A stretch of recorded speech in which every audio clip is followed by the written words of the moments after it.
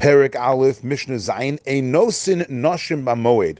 You're not allowed to marry women on Chol HaMoed, lo besulos, v'lo almonos, neither virgins, neither widows, v'lo miyabin. You also cannot do yibum. Yibum is if a man dies without children, so his wife has to marry her dead husband's brother. That's called the mitzvah of yibum. Otherwise, they have to do chalitza, but yibum they cannot do on Chol HaMoed.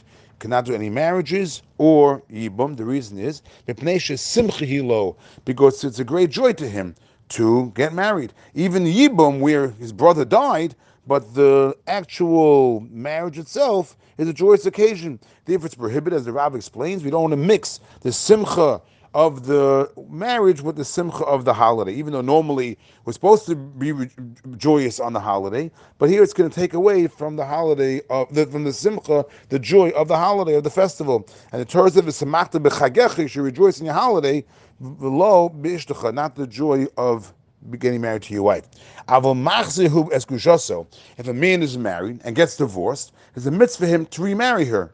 So take back his divorced wife, unless he's a Kohen. A Kohen cannot marry a divorced woman, even if it was his own wife. So that you're allowed to do on Chol HaMoed, because the joy is not the same, because they know each other already from before. It's not like marrying a new bride. Now the Mishnah tells us, "V'osa isha tachshiter b'moed." A woman may do her tachshiter, her grooming.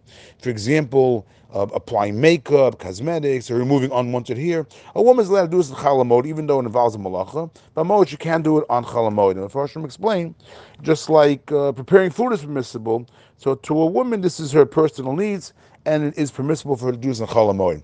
Rabbi Yehuda gives one exception. Rabbi Yehuda says, lo tusud. She's not allowed to apply a paste that's made of some kind of dissolved lime to her skin in order to remove hair. Why could she do this?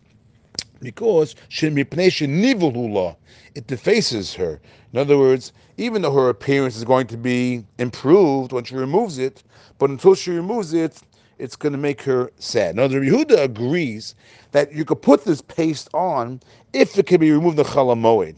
Then she's allowed to do it because it will be put on. You take it off on the Chol HaMoed, she'll be happy that she did it. But the problem is, if the paste cannot be removed until after Yom Tov. In other words, it won't be effective unless she leaves it on until after Yom Tov.